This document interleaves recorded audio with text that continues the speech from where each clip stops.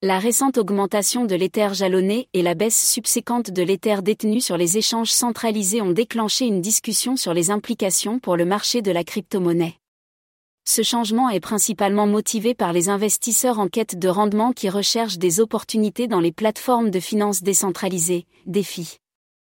L'abandon des échanges est considéré comme une aubaine potentielle pour l'écosystème DeFi, mais il soulève également des questions sur le niveau de confort des investisseurs de détail et institutionnels avec le financement en chaîne. Le jalonnement d'Ether consiste à verrouiller la crypto-monnaie pour sécuriser la blockchain Ethereum tout en gagnant une modeste récompense annuelle.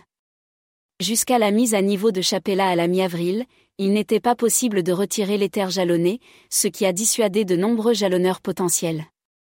Cependant, après que la mise à niveau a permis les retraits, les dépôts pour miser Ether ont considérablement augmenté.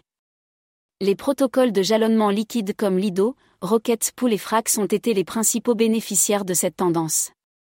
Les données de Nansen révèlent que le montant d'Ether jalonné par les investisseurs a atteint près de 44 milliards de dollars, dépassant le montant détenu par les échanges centralisés comme Coinbase et Binance.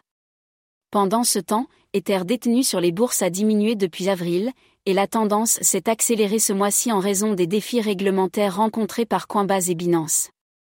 La destination exacte des échanges d'Ether sortants est difficile à suivre, mais les analystes pensent qu'une grande partie a été tirée pour miser sur les plateformes DeFi. Le passage de l'Ether jalonné des bourses aux plateformes DeFi a le potentiel de profiter à l'écosystème DeFi naissant. Cependant, l'ampleur de cet impact dépendra de la familiarité des investisseurs particuliers et institutionnels avec le financement en chaîne. Les jetons de jalonnement liquide comme CBETH ont connu une baisse de la valeur totale verrouillée depuis que les retraits de jalonnement ont été activés. Ce qui indique que les investisseurs pourraient explorer des solutions alternatives de garde et de négociation. Alors que la demande de solutions de jalonnement augmente, les entreprises et les protocoles se précipitent pour répondre aux besoins des investisseurs. Les investisseurs institutionnels, en particulier, recherchent des options en dehors des acteurs traditionnels comme Coinbase.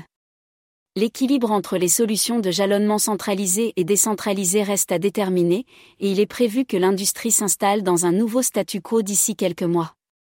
Outre l'augmentation de l'Ether jalonné, plusieurs autres facteurs ont contribué à la baisse de l'Ether détenu sur les bourses. Les poursuites intentées par la Security and Exchange Commission, SEC, contre Coinbase et Binance ont eu un impact sur le sentiment des investisseurs. De plus, une diminution de la liquidité des pièces stables suggère que certaines personnes quittent complètement le marché de la cryptographie. De plus, de grands acteurs institutionnels diversifient leurs solutions de garde et optent pour l'autogarde ou des plateformes alternatives comme Fireblock ou MetaMask institutionnels.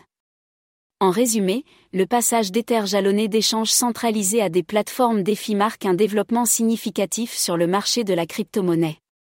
Bien que cette décision soit encourageante pour l'économie DeFi, l'impact final dépendra de l'adoption plus large du financement en chaîne par les investisseurs de détail et institutionnels. Au fur et à mesure que l'industrie évolue, l'équilibre entre les solutions de jalonnement centralisées et décentralisées deviendra probablement plus apparent. Il est crucial de surveiller ces tendances pour comprendre la dynamique évolutive de l'écosystème crypto.